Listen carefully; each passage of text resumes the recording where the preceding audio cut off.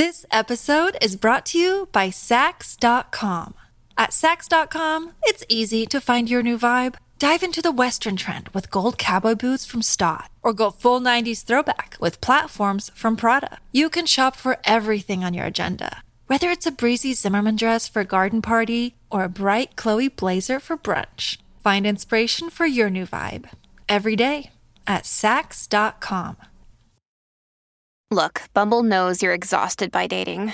All the must not take yourself too seriously and 6'1" since that matters. And what do I even say other than hey? Well, that's why they're introducing an all-new Bumble with exciting features to make compatibility easier, starting the chat better, and dating safer. They've changed, so you don't have to. Download the new Bumble now. Hello, everybody. This is Marshall Poe. I'm the editor of the New Books Network. NBN listeners like to read books and buy them. So we thought we'd tell you that right now, our friends at Princeton University Press are having a remarkable site-wide sale. You can get 50% off books, including ebooks and audiobooks, with the code 50, F-I-F-T-Y, at checkout until May 31. You can save some real money on Princeton University Press books. I encourage you to go there and check it out. Welcome to the New Books Network. Hello and welcome to another episode of New Books in Chinese Studies. I'm your host, Julia Kablinska, recording today on a very icy day in Ohio. Very glad, however, that I was able to make it and meet with Peggy Wong, who is our guest for today, Associate Professor of Art History and Asian Studies at Bowdoin College.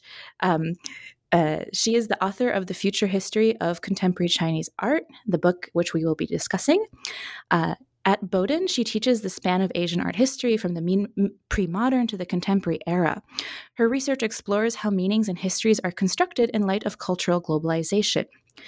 The book that we will be discussing today focuses on methods of interpretation and narratives of agency, speaking to Professor Wong's inquiries into what it means for histories of contemporary art and art history more general to be inclusive.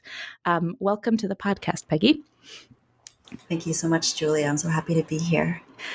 So let's start then with the very typical introduction, which helps our listeners locate you in a sort of genealogy of Asian studies, art history, etc. Could you tell us a little bit more about how you came to the field and who were your mentors? Whose work are you really most in conversation with?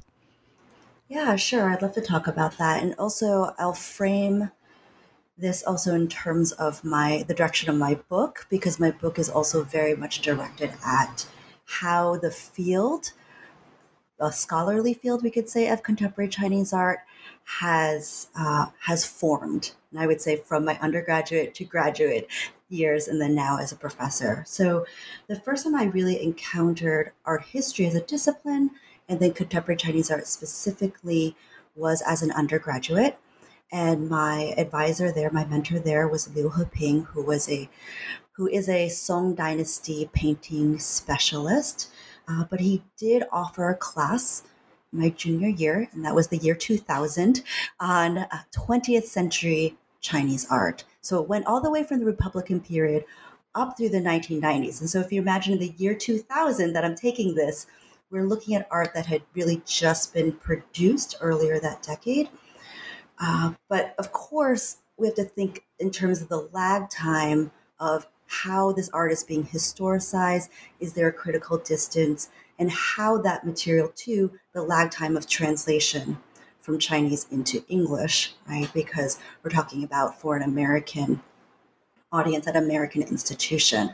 So I really applaud my professor for teaching us all the way through the 90s, because we can see that the first large-scale survey exhibition of contemporary Chinese art happened in 1998. In the United States, happened in 1998. It was called Inside Out. It was curated by Gaoming Lu, and it took place in New York. And that catalog was actually one of our textbooks, right? So this idea of needing to turn to exhibition catalogs, anything that's really been written for this public, we took as part of our teaching resources.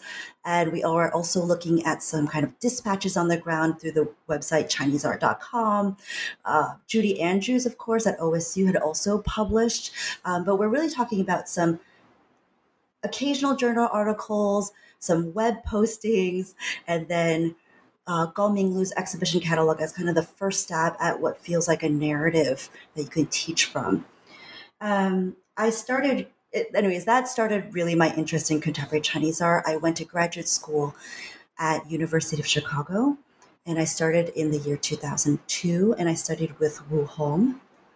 And Wu Hong himself he's trained as a Han Dynasty art historian, but people who know his work, he's published all over the map. And his interest in contemporary Chinese art, which he has also now become very well known for, really started in the mid-90s. He was curating shows at the Smart Museum at the University of Chicago in the late 90s, early 2000s.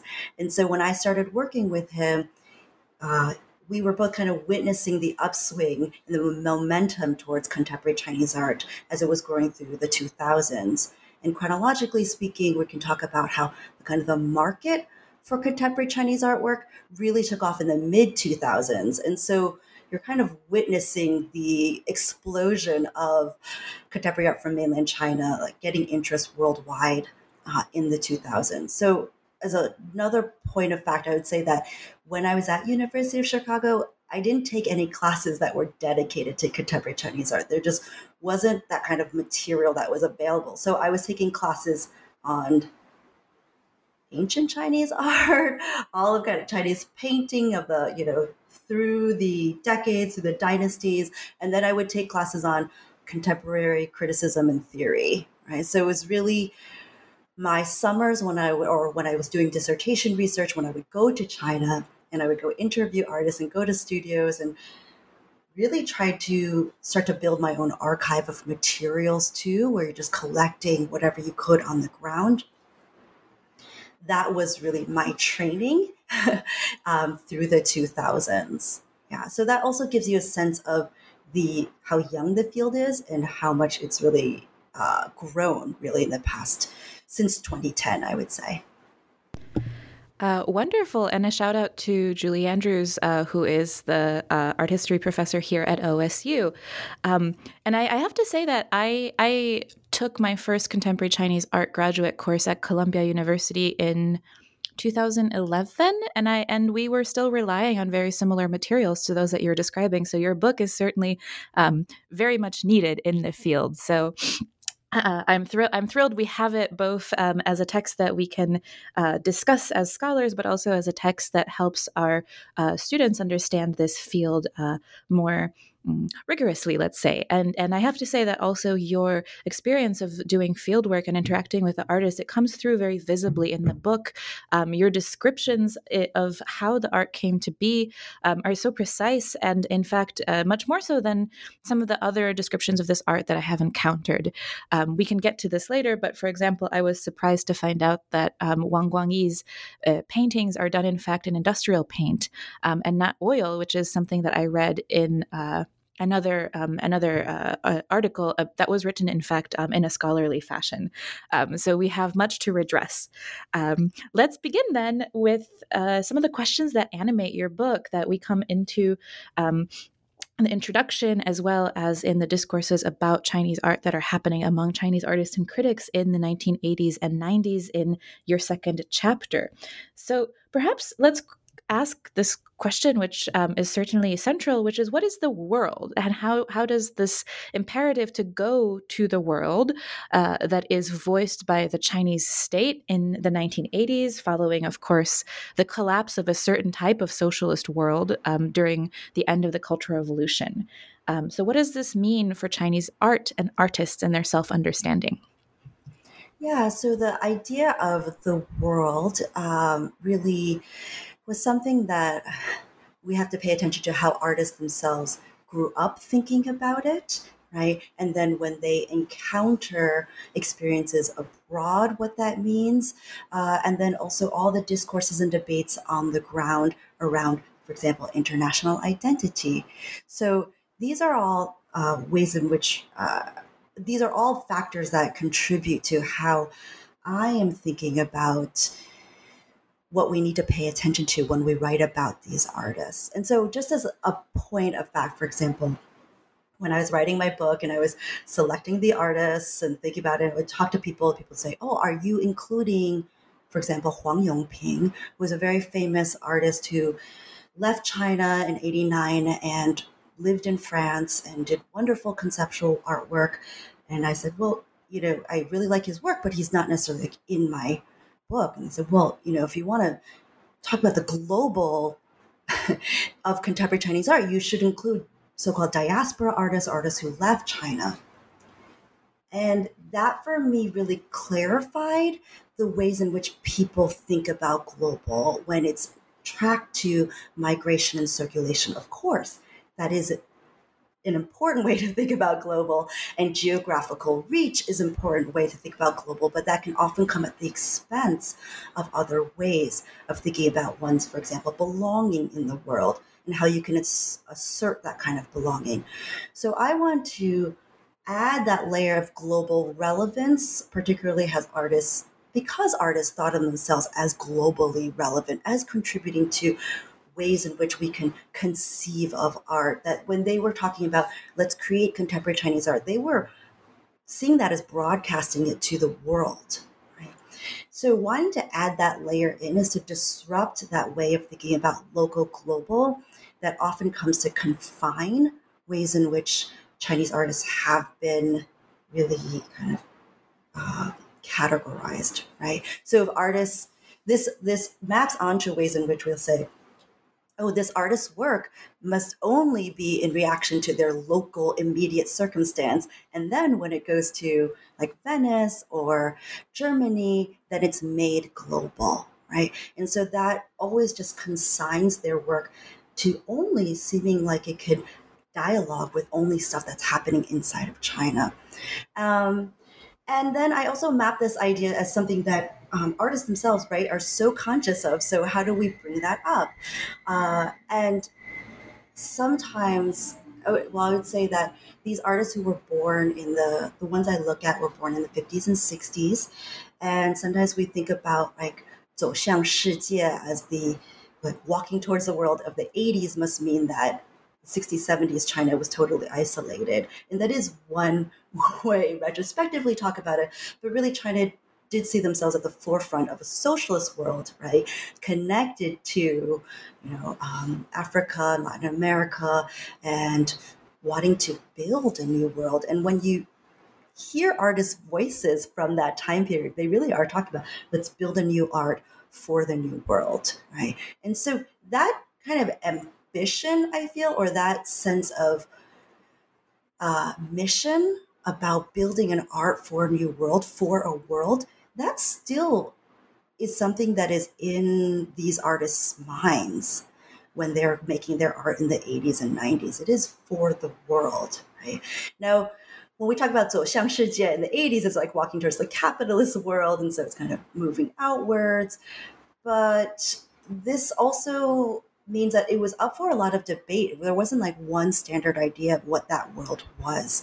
It could be a world that what they really did recognize, though, was that it was very Western centered, right? This idea that kind of the West, this idea that if the West achieves modernity, then somehow Chinese modernity has to be something that's necessarily lagging. That was something that they wanted to push back against, as if there's like one universal ideal, right? And so this idea of maybe recentering China, right, or decentering the West by having multiple centers throughout the world. Different critics and different artists came up with their interpretations of that. But I do want to say that it is not a fixed thing, this idea when we talk about global and the world. It's not fixed. And artists understood that. And they felt like it was something that they could contribute to, was this reshaping of kind of that topography. For those of you listening at home, I must admit that we're having some technical difficulties. If you notice a change in the quality of our recording, Peggy is being very accommodating, and we have switched platforms so that we can get this podcast to you. So let me begin then with a question about the way in which the 1980s functioned as a time during which artists were invited, of course, to participate in this national drive to open up towards the West, right? The capitalist West, as we might say. And that was their first encounter really with a mass amount of new information, new for them, delayed in other ways, but certainly these reproductions of Western art that introduced to them an art history that they had no access to during the socialist period, or at least that they had a very constrained access to. So if you could talk a little bit about that initial euphoria, and then what you called the retrospective lament that starts to happen towards the end of the 1980s, which are then, of course, punctured by political rupture with events at Tiananmen Square. And then the artists' experiences in the world, so to speak, when they travel to Europe and they encounter what they had only seen in books. So I turn the floor to you. Thank you so much, Julia. It's a great point about the different attitudes that actually happen in relation to what they consider Western influence from the 80s to the 90s, because there is a substantive shift and one that we really have to pay attention to. And so in the 1980s is the time when artists are going to the art academies. The art academies have reopened in the late 70s, and it's the period known as 改革开放, which is the opening reform movement. And suddenly there's huge amounts of translated philosophy texts and art catalogs and art histories that they have access to, including, Chinese philosophy that they hadn't had access to either during the Cultural Revolution. And so, and it is just this period of learning and excitement towards it. And so artists were happy to kind of discuss with their peers, and they formed small art groups. And they then viewed these discussions as platforms where they could find each other and really kind of generate a sense of community.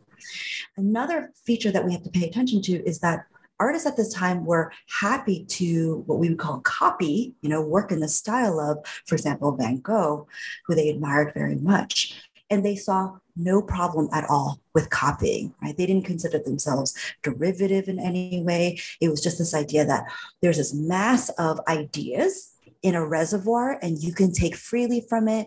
And there was no sense of shame about copying, about seeming derivative or anything. People were just happy to feel like they could try out and experiment in these different ways. But that sense of, we could say, whether it's shame or just kind of lament, starts to creep up in the late 80s.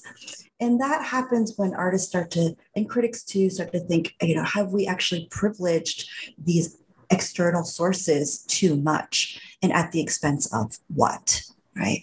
So one way in which they're thinking was, have we actually looked at philosophy too much, not just Western philosophy, but these high-minded ideals that when we translate them into art, everyday people can't access them, right? So it really made them feel like they hadn't made themselves visible. They hadn't made their own, visual culture visible. They had really looked to these external sources so much, and that maybe it was time to start to figure out what their own art history could be, right? As one that didn't kind of look towards the West.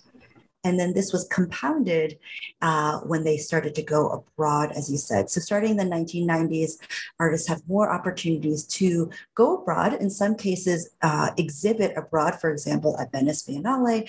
And a lot of those kinds of experiences that they have are so bitter because they realize that, you actually have to, jockey for position of where to exhibit in an exhibition hall. And there's this really kind of this cold water that is splashed onto them when they realize the way they feel like they are treated, the way they are viewed.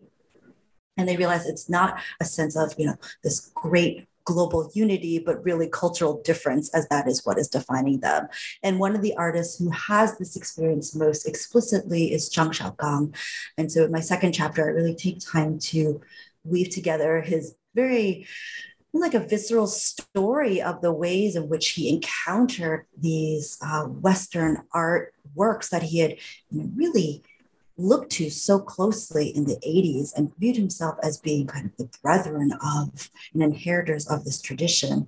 And then when he actually went to go see their works in museums, it was a shock. And it was a shock at multiple levels. One is that when he saw the works in person, he realized the extent to which, those readings that he had relied on in the 80s, there were such poor reproductions, and so poor that it was like looking at two different images, right? And then secondly, he realized that because the reproductions were so poor, he relied so much on the text to frame and to explain the works. And those texts really relied a lot about mythology, about the genius of this artist. But when he looked so closely at the works, he realized, it wasn't like this artist had been untrained or just had been grasped by genius necessarily, but it was based on color theory. It was based on a very careful application of paint. And so for every kind of dimensional physical thing that he saw of the work, he realized the ways in which he had been taken astray perhaps by a sort of a fictional art history that was comprised of works that and narratives that ultimately were not what he thought he was so close to. And I would say actually a second point about that was that when he was in Europe, he then was able to experience what was happening. He could experience the built environment, the environment there.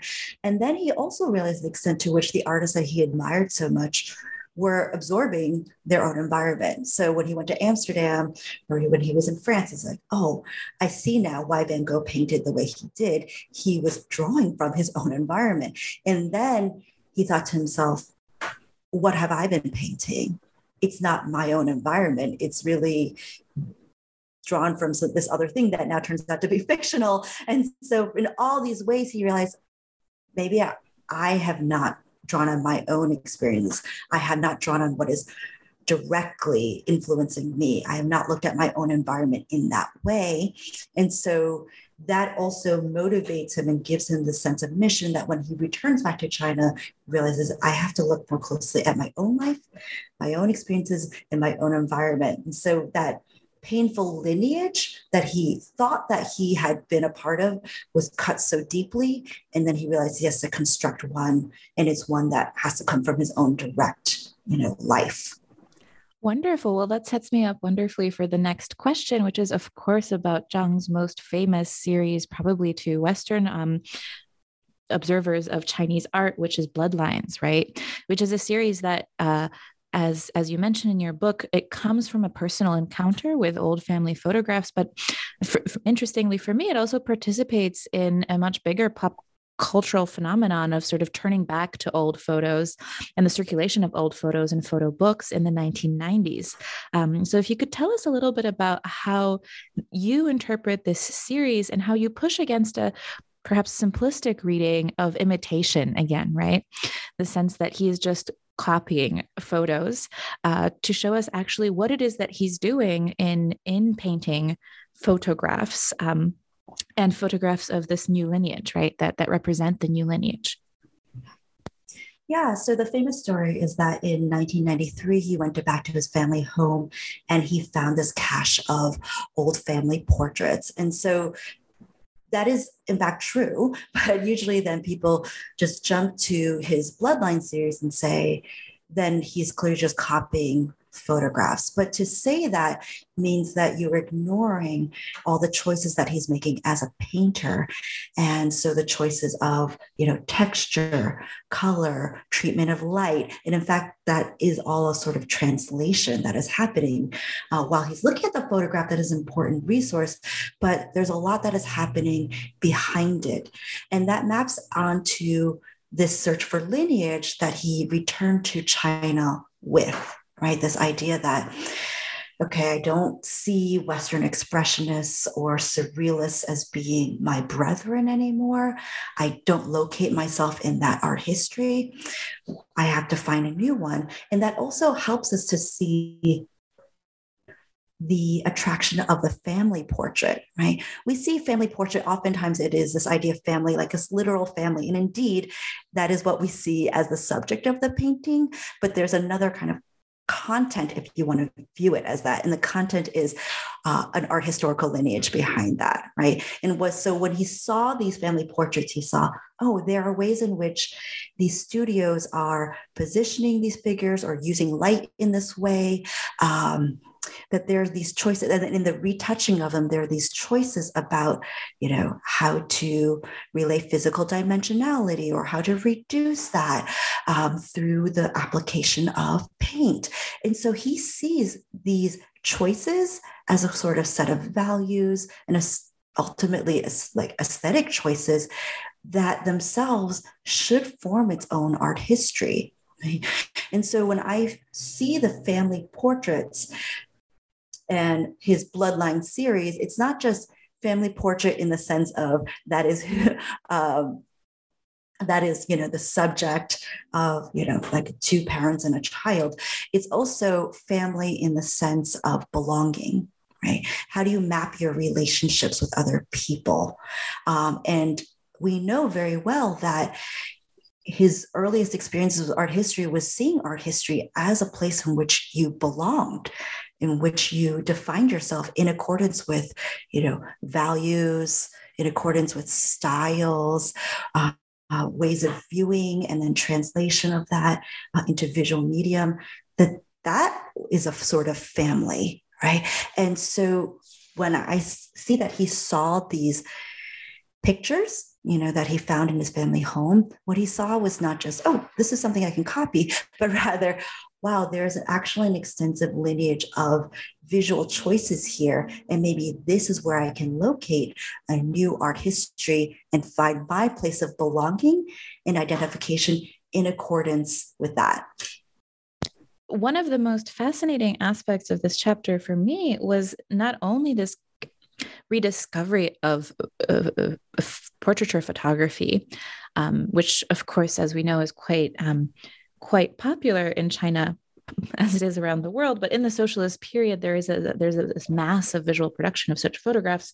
But also you make a longer connection, and a connection that I think quite interestingly opens up even more theoretical considerations about the relationship between painting and photography, which is the way in which his work evokes the Republican era calendar poster art, iconic sort of Republican period imagery so common, in fact, that it has become kitsch. But if you could talk a little bit about that history and the relationship between the style here and the idea of retouching and photography and painting and the way in which those two processes blur, I would love to hear that before we move on to the next artist. And one thing I will also throw in here is that one of the things that I first noticed about his works in looking at your book is the painted frame that appears in some of his pictures. And it's a type of ornamentation that I think for me also evokes a little bit of that pre-socialist, I don't know, a type of glamour associated with portraiture that certainly would not have been allowed in the socialist period. So I'm also interested in that frame and that non-socialist history of this type of painting of photography, or in the style of the lineage of photography. Yeah, so this idea of, that interplay between painting and photography, certainly he himself then locates a much longer lineage, as you noted, right? So not just the family portraits that he discovered, but what we call Yuefenpai, which are the calendar posters of the Republican period, in which you use a very similar sort of retouching of these women to make them appear very soft, right? So the treatment of the texture of the skin, the ways in which the overall aesthetic, he sees that as a really valuable historical genealogy for his own paintings. And it's important, I think, too, that he talks about it in terms of Mingjian, right? Which is, of course, like many of the terms that are raised a very versatile sort of term, but sometimes people talk about it as folk. Sometimes people talk about it as kind of more public. I think for him, it's really a way of evoking a type of art that exists outside of the academy, outside of official channels, right? For him, then, he was looking for an art history for himself that didn't go back to his socialist realist training. And he also wanted one that didn't go back to Western Expressionism and Surrealism. And so what he did find then, he really thinks it's very important that he found this Mingjian tradition that then, survives and sustains through family portraiture too, right? So he's tracking a very long lineage then, and he wants to kind of connect back with that. But then he also wants to make his own changes to it. As he said, I'm not just a Riefen-Pai painter, right? There are things that he is doing himself. And so there are other choices that he makes that shifts then how he is painting his figures. For example, in family portraits, if you see photographs of family portraits from, the Cultural Revolution era or, from the 50s and 60s, generally it's 3/4 lighting, right? So it makes the face look very full. But his paintings have lighting that is right down the center. So these are just choices that he's making to say, I'm not just copying this existing photograph. I'm making choices to, in my paintings, to draw on something, but also shift it as well. And these are all careful considerations then that goes into, how he's thinking about light as it falls across the face to imply kind of the movement of time, for example, or the ways in which he's thinking, light brings about shadow, shadow brings about light. So there's further ways in which he is making these considerations as he does layer upon layer upon layer, very subtly in his bloodline paintings. The painted frame you noted is really interesting because that frame really only appears in his 1993 paintings. By the time, so there are some early paintings that he does that look similar to, his, what we later see as bloodline family portrait, but it's always really important to track why those changes occur. So we can't just, and so that's one of the things that actually really drew me to thinking there must be more to this than just saying he's copying, because he experiments so much with adding ornamentation, adding little symbols, and then he takes them away. So he's clearly thinking about the surface or what he wants, that texture to be, or what symbolism is, and maybe not wanting something to have external references, right? And having something actually just be kind of internal to itself. And so all of those things, I think, should make us closer observers, right? And as a further point too, when he first came back from Europe, he took a lot of photographs. He took a lot of photographs of his friends. He took photographs of places that he was visiting. And that was a way of thinking, how do I get closer to my built environment? How do I study things? And then he was trying to see the photograph as, something to copy. So it was part of his initial sort of pedagogical mode, we could say, right, of kind of learning from these things. But I would say there's a distinct shift from that treatment of the photograph as something to be copied to then what we actually end up with, where he says, I'm not copying. I'm actually making a lot of choices. I don't want to make external references. And that also ties to a way of rereading one of the most popular readings of the paintings, which is this recycled interpretation where people say, these figures look so similar. He must be commenting on the suppression of individuality under communist ideology, right? So it's about standardization of people. But if we actually step back from that and think he was really interested in defining people as part of groups, as belonging and part of histories. He was interested in thinking about photographs not as something to be copied, right? So he doesn't want to actually take an external reference, but he wants to find an internal logic. I actually kind of flip that on its head then and say, these paintings are about how people are related to each other and the relationships. And they're not about that way of reaching outside of the frame as if he was copying something else.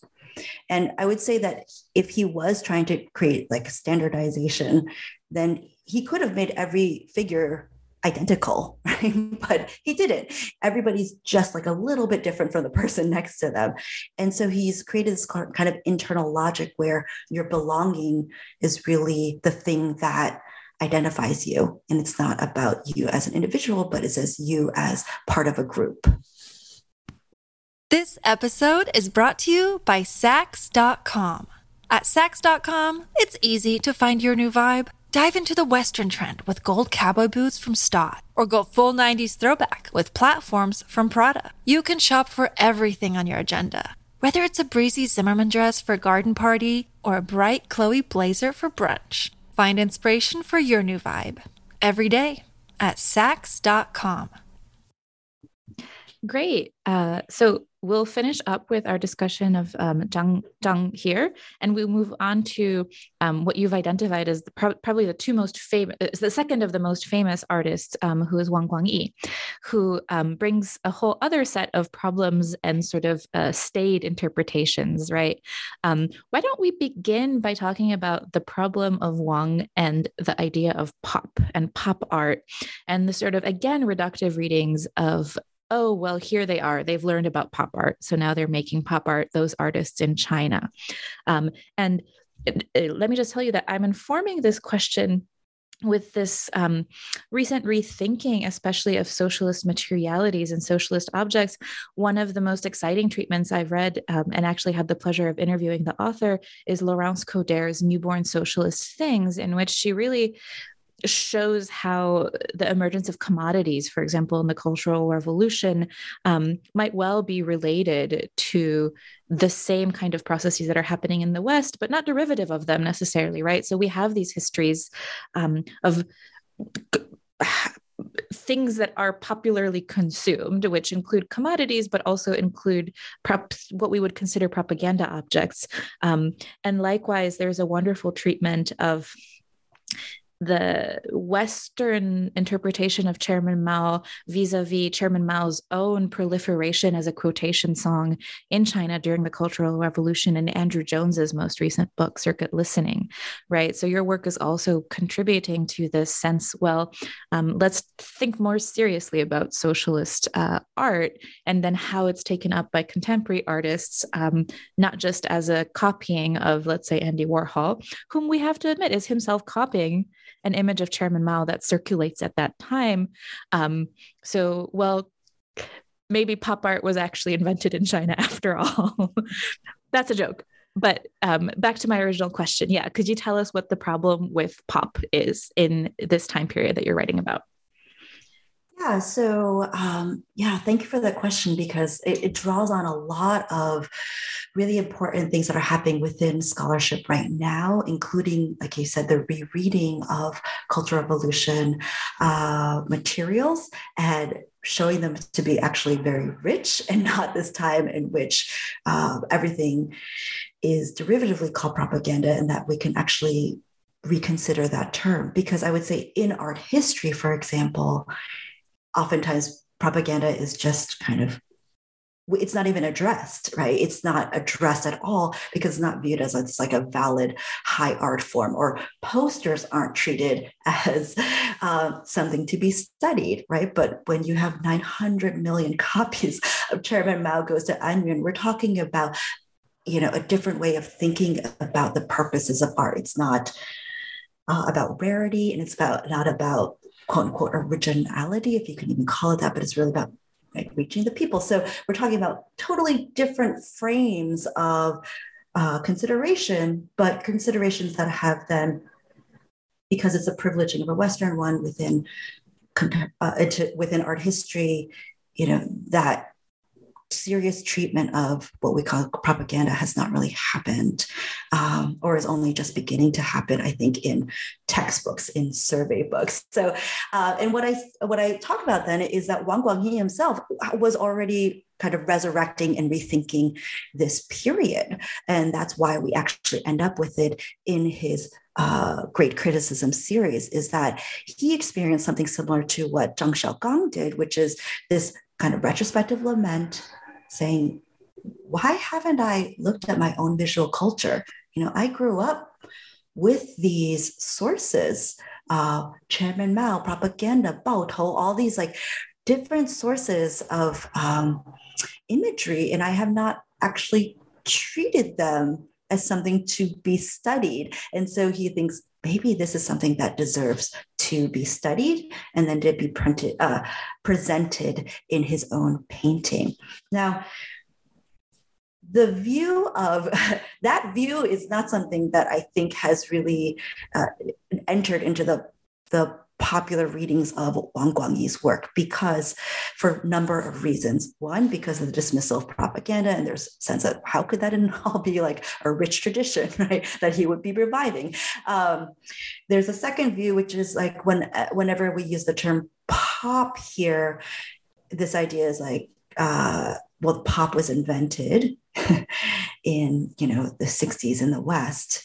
And so if you have anything that even resembles that elsewhere, it must be a case of, the West and the rest of, you have the original and everything else is a variation on the original. Because we don't see this until the 90s in China, or the late 80s and the 90s in China, it becomes very popular to say it's a form of deja vu. Oh, artists are just coming to this. And so it's a way of saying how contemporary artists in China are just belated, right? They're only just learning a pop, so that's why we see it now. And so it's a way of reinforcing a view that really privileges this Western-centered interpretation of the prioritizing of an original where everything else is a derivative. And in my chapter, I actually go into how our critics and art historians and artists themselves were engaged in this very question. Like, if we use elements that seem pop-like, if we use graphic elements and graphic aesthetics, if we reference pop in any way, will that mean that we are always following Western footsteps? How is it that we can have something that is our own, right? And I would say the point that I make too is that because Wang Guangyi's works appeared so legible and so familiar to Western audiences because they look like Andy Warhol's work, because they look like pop, that's why they became so popular internationally, right? That's why Wang Guangyi becomes so popular.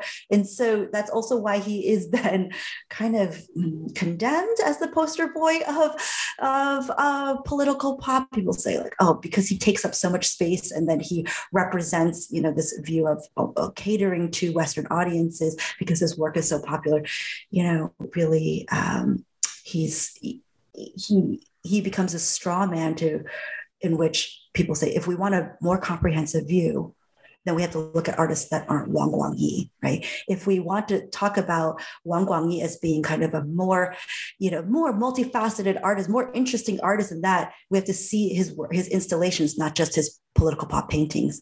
And so in that way, the reductiveness of his interpretation as he's copying pop / he is using workers, peasants, soldiers as showing kind of the anachronistic value of socialism in the 90s. He's critiquing China, like all these ways of viewing it have become just like baked into how we think of him, that I feel like it's been at the expense of actually saying it's actually a question of interpretation. It's a question of, we have to go back and excavate a deeper meaning here, because if we just say, oh, we need a more comprehensive view of China, so let's bring in our Chinese art, let's bring in other artists, that doesn't get to the fundamental question of why we, how we might inadvertently be using these implicit biases or explicit biases that center Western interpretations once again. Thank you for your answer.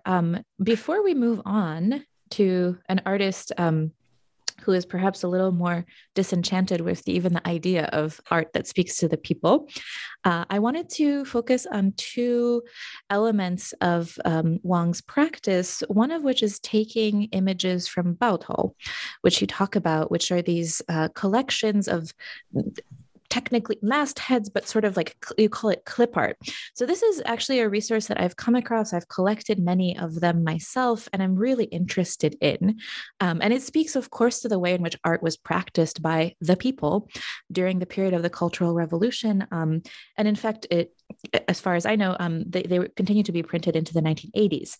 So this is one kind of material source from which he's pulling.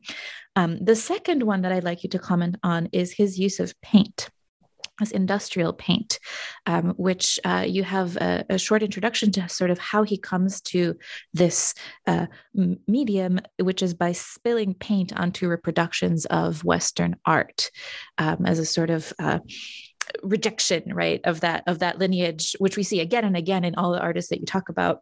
But then he uses that very same material to make this, I'm not quite sure what to call it. Pop art doesn't seem adequate, but in any case, the sort of art that he makes. So if you could talk about that one source and then this one kind of material that he pours onto his paintings.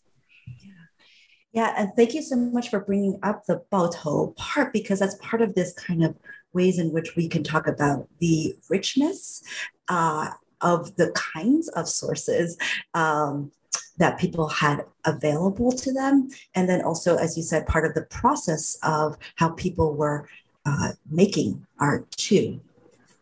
Because a lot of times it is the discussions of Wang Guangyi's work was he copied posters, but he didn't copy posters. The fact that he looked at Baotou in particular puts him within a very specific tradition, and is one that you, as you said, really involves the people, because these little circulated, clip art being the closest that we have nowadays, is that, you know, these would go into various villages all across China, and because you had billboards and blackboards and, you know, newspaper boards that had to be covered with illustrations and news, people, just like half-trained amateur artists, could take these Baotou pamphlets, choose one that they liked, enlarge it and copy it, and choose where to put it on their, we could call it canvas, but really on their billboard, right, on their composition. And when you flip to the back of the Baotou, a lot of times there are, you know, discussions about that is explicitly educating people about, you know, you want to have both horizontal and vertical text because that's more interesting. This is how you enlarge an image. Use a grid form.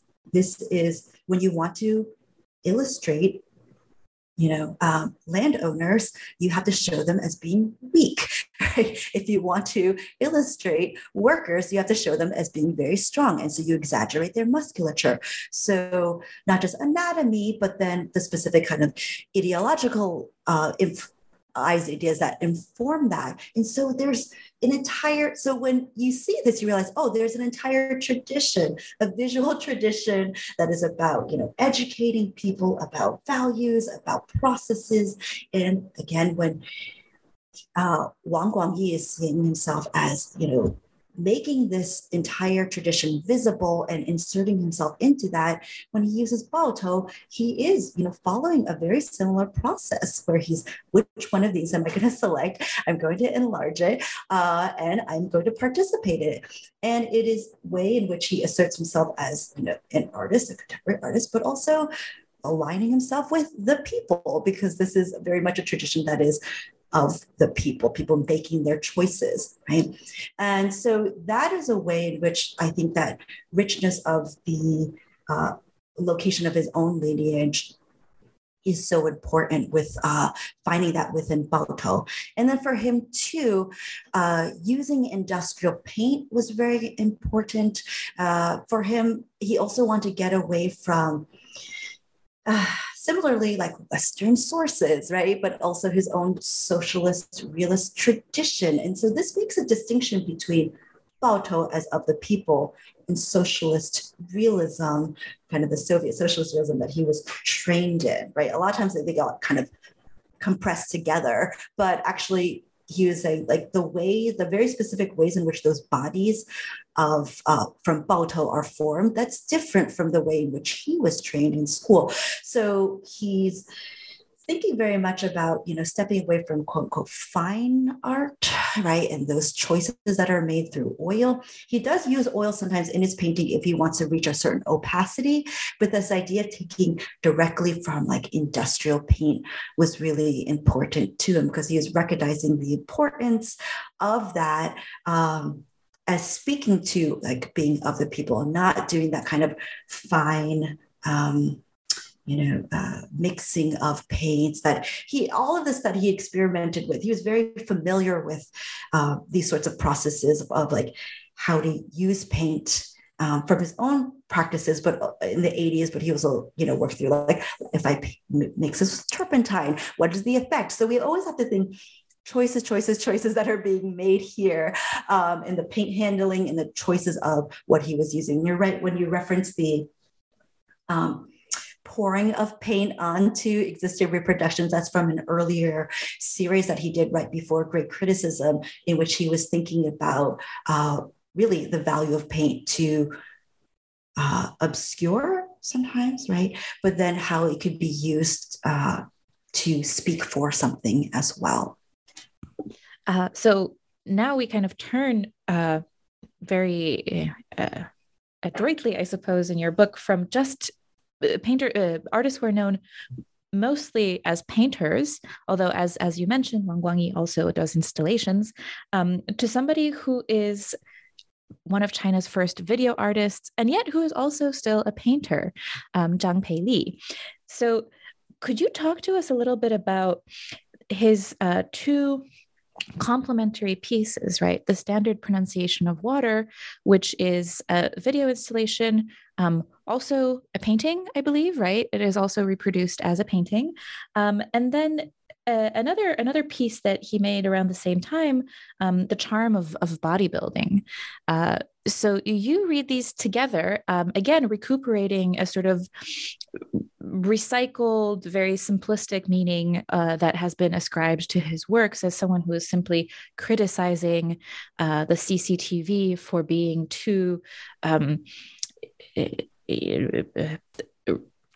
for bowing to the government and allowing a sort of standard interpretation of the events at Tiananmen to be produced televisually.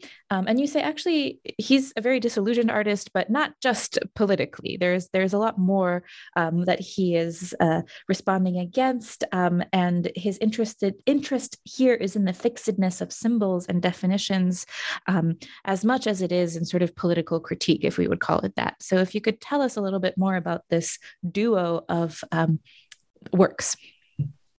Yeah, so Zhang Peili is a really interesting figure, and I think he is a really interesting counterpoint, which is partly why I bring him in, is because he has always, I think, or very much resists labels, or doesn't want to chase labels. He doesn't want to create something like something that can be called contemporary Chinese artists, view himself as a contemporary Chinese artist. He's like, why are people so obsessed with this? I feel like it's all very limiting. And that's part of his larger kind of resistance to, as you said, like the fixedness of symbols. And I view this as well in relation to, as you said, his choices of medium and what he's ultimately doing in video, in this famous work of his called Water. I see the standard pronunciation from the Cihai Dictionary. But I bring in his painting as well for a couple reasons. One is that we have to understand that if we want to excavate ideas of how he was thinking about art, it makes sense, particularly when this work was being made. Let's think about what was coexisting with that video work at the time. And he was making paintings at this time. So can we track a similar sort of inquiry into art? The second point that this makes is that sometimes that bodybuilding series is like, he was just dealing with, he was interested in pop, and then he got that out of his system.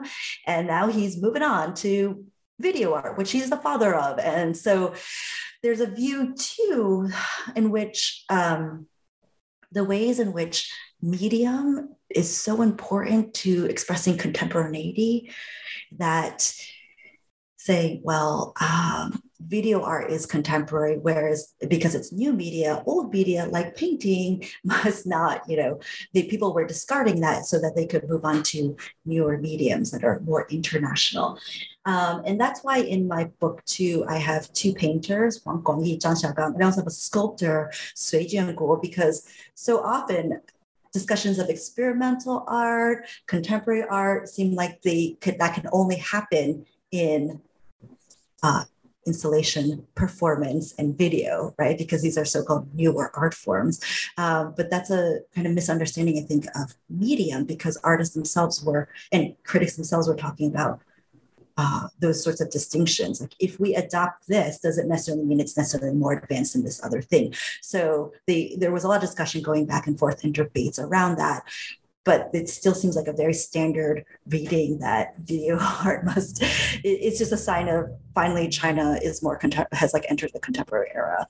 And now to fit into the exact work about water, the work itself is, when you look at it, it is this brief video, less than 10 minutes, where you see a news broadcaster, a very famous CCTV news broadcaster, Xing Zhibing, who would have been recognizable to anybody from his generation as being this figure from China Central Television. So literally a mouthpiece for the nation.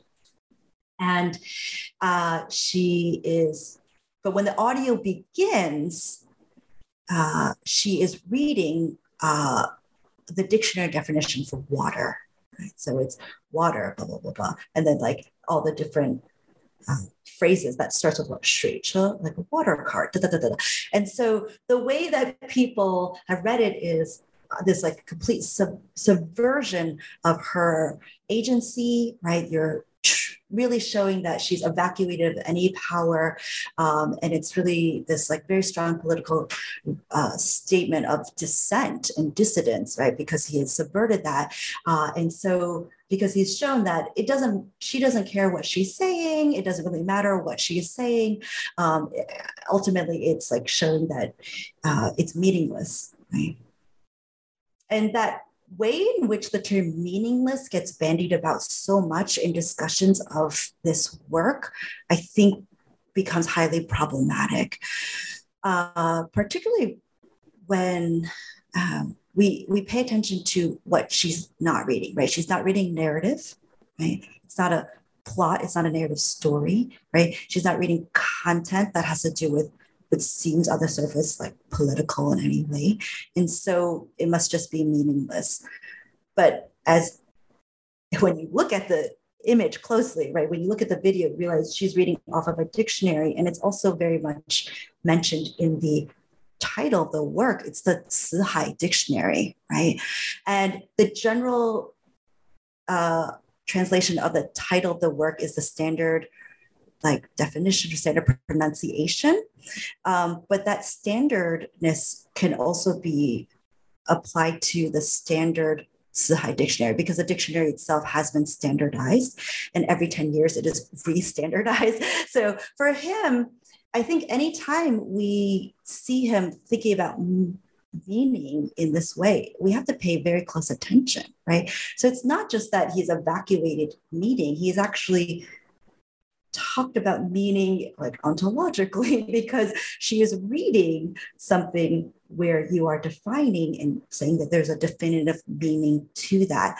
So I actually see it as an alignment of ways in which he's thinking about the authority of meaning and systems. And the very fact that that aspect of the work has gone unnoticed, I think speaks very much to the seductive ways in which we want to read resistance into the work, and then we don't go deeper. And so that I quite like that. As soon as you see that, you're like, oh, right, of course, it is a dictionary. Oh, right, that is about meaning. That I think it's an immediate way in which it can arrest people and to say, hopefully readers of the book to say, right, this is such a popular work. It is talking about so much in terms of the meaninglessness of things, but it's actually profoundly about meaning. And then when we see it in conjunction with his paintings at the time, we realize, there's also a shift in the bodybuilding series, right? Initially, it's these symbols, it's these juxtaposition of symbols and slogans, and then that it happens laterally across a canvas. So you can see each of the figures very carefully, like very clearly. There's a bodybuilder holding up a trophy, for example, the charm of bodybuilding. And then you have a slogan on the left about Fenshen, which is, we don't have to get too much into this, but it is a slogan that is popular about the uses of land and revolutionary uses of that from the 50s. But then there is another part of his bodybuilding series actually has to do with layering and obscuring of the images. So you might have a bodybuilder, but then it looks like she's been covered by a slogan, which in turn looks like it's been covered by another image and covered and covered and covered and covered.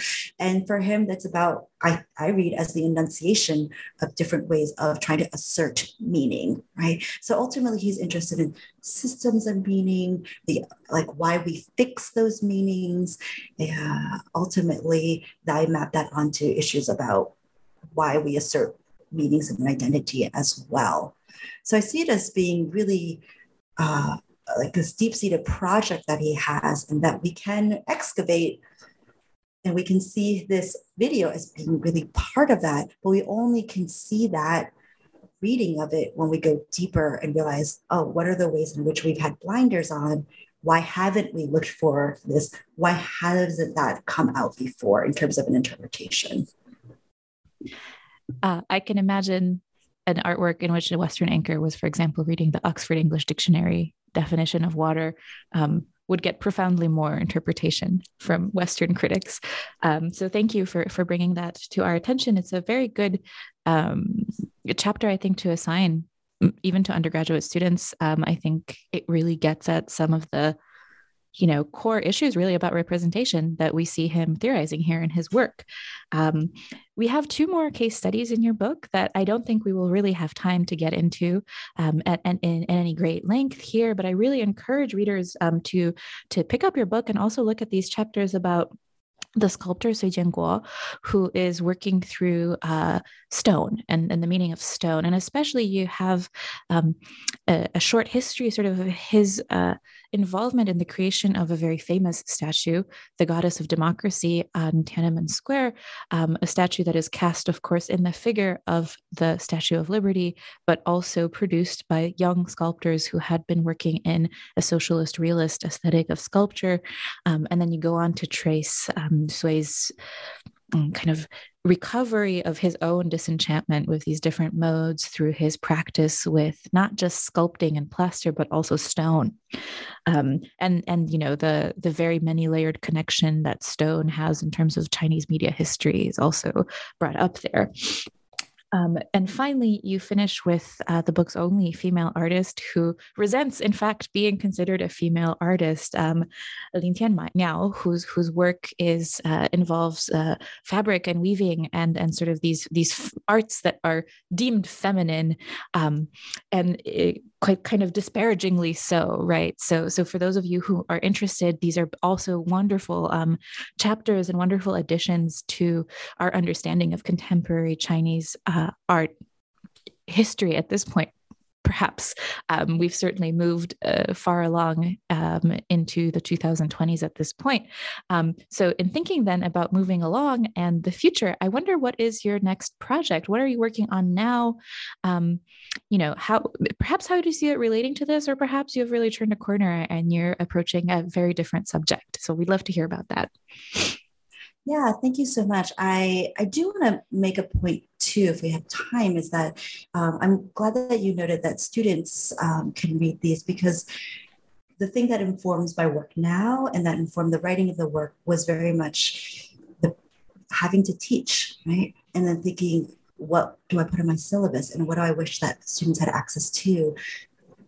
And that's why each of the chapters is really a case study that models how to do close looking and how to question inherited categories and, how the importance of doing that and really the stakes of interpretation and misinterpretation in that sense.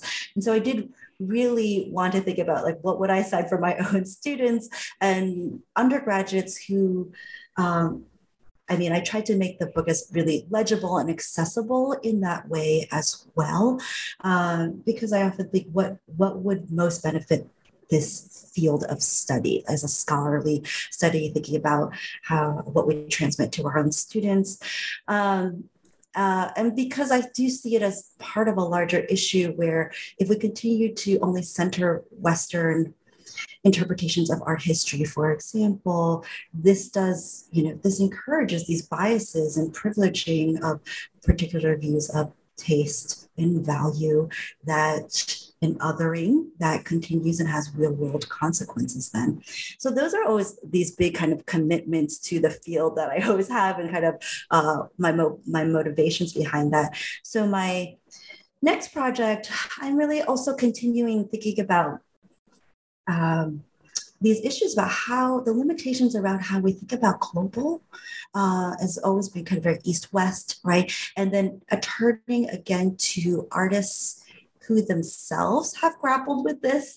I am very interested in making artists' voices more apparent, whether through their own voices, right? But also seeing that as their work as enacting that as agency of showing their thought processes. So artists who have worked on in recent years, like more taking a planetary perspective, for example, thinking in terms of time that is much longer, thinking about space as being much wider, right? And how that implicates new ways of thinking about global, right? That pushes beyond just the same sort of problems that we feel like we are still in. And then applying that as well to exhibitions, when we only see global exhibitions as, for example, ones that bring artists from across the world together. Like that seems to be our primary way of thinking about global exhibition. But what about exhibitions that are only about Chinese artists who are resisting or ways of being seen or trying to make themselves visible in particular ways, really themselves questioning the very, category of Chinese, that itself could be considered a global exhibition. And when we don't see it as part of that, what are we missing, right? So the similar sorts of, I think, motivations that brought me to my current book about what are popular interpretations, why do they exist, what frames of looking have gone unnoticed, and what kind of analysis can we do to help to broaden the field, rectify some of these problems, and still thinking about, to hearken to the title of my book, The Future Histories, because it's about how those histories are written and what we're looking forward to. Thank you so much for your time today on such a blistering day. And I hope you and our listeners who are in the Midwest or on the Eastern Seaboard stay safe this weekend as the snow pummels us.